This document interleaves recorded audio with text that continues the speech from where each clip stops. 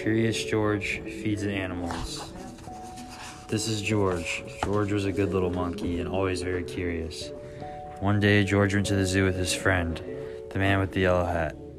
A new rainforest exhibit was opening and they wanted to be the first ones inside. But when they got to the new exhibit, the doors were closed. "We'll have to come back later, George," the man said. "Why don't we visit the other animals while we wait?" First, they stopped to watch a zookeeper feed the seals. When he tossed a little fish in the air, the seals jumped up to catch them. Then they barked for more. It looked like fun to feed the animals.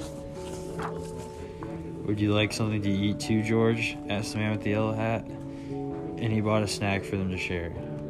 When they stopped to see the crocodile, George remembered how the zookeeper had fed fish to the seals. He was curious, would the crocodile like something to eat? George tossed him a treat, and the crocodile snapped it out of the air. Next, they visited the koalas.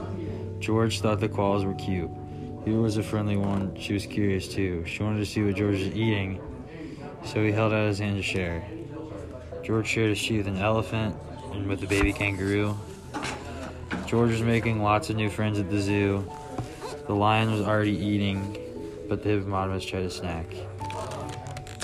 Next, he gave a treat to an ostrich. And then George saw the giraffes. What fun to feed a giraffe. Giraffes usually have their heads up high in the trees, but George could see these giraffes would be easy to feed. But as soon as he held out his hand, a zookeeper came running. The zookeeper looked angry. Was he angry with George? George didn't know, and he wanted to stay and find out. He slipped away. And the giraffes were happy to help. But where did George go? He was trying his best to hide, but little monkeys can't stay still for long. When George wiggled, the zookeeper was waiting. "I see you," he said. Just then another zookeeper hurried by. "Come quick," she yelled. Someone saw the parrot. The first zookeeper led George to a bench. "The parrot from our new exhibit escaped, and I must help find it," he explained. He told George to wait for him there. And before he left, he said, "Don't you know you're not supposed to feed the animals? The wrong food might make them sick." George felt awful. He didn't know he wasn't supposed to feed the animals. He didn't want to make them sick. George was looking at the treat in his hand, and all of a sudden,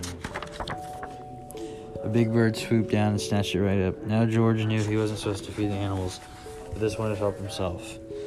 A zookeeper passing by was happy to see George. "You found the parrot," she said. "We've been looking for this bird all day."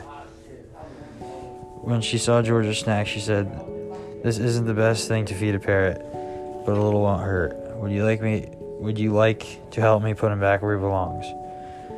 George was glad to help after all the trouble he had caused, and together they went back to the exhibit.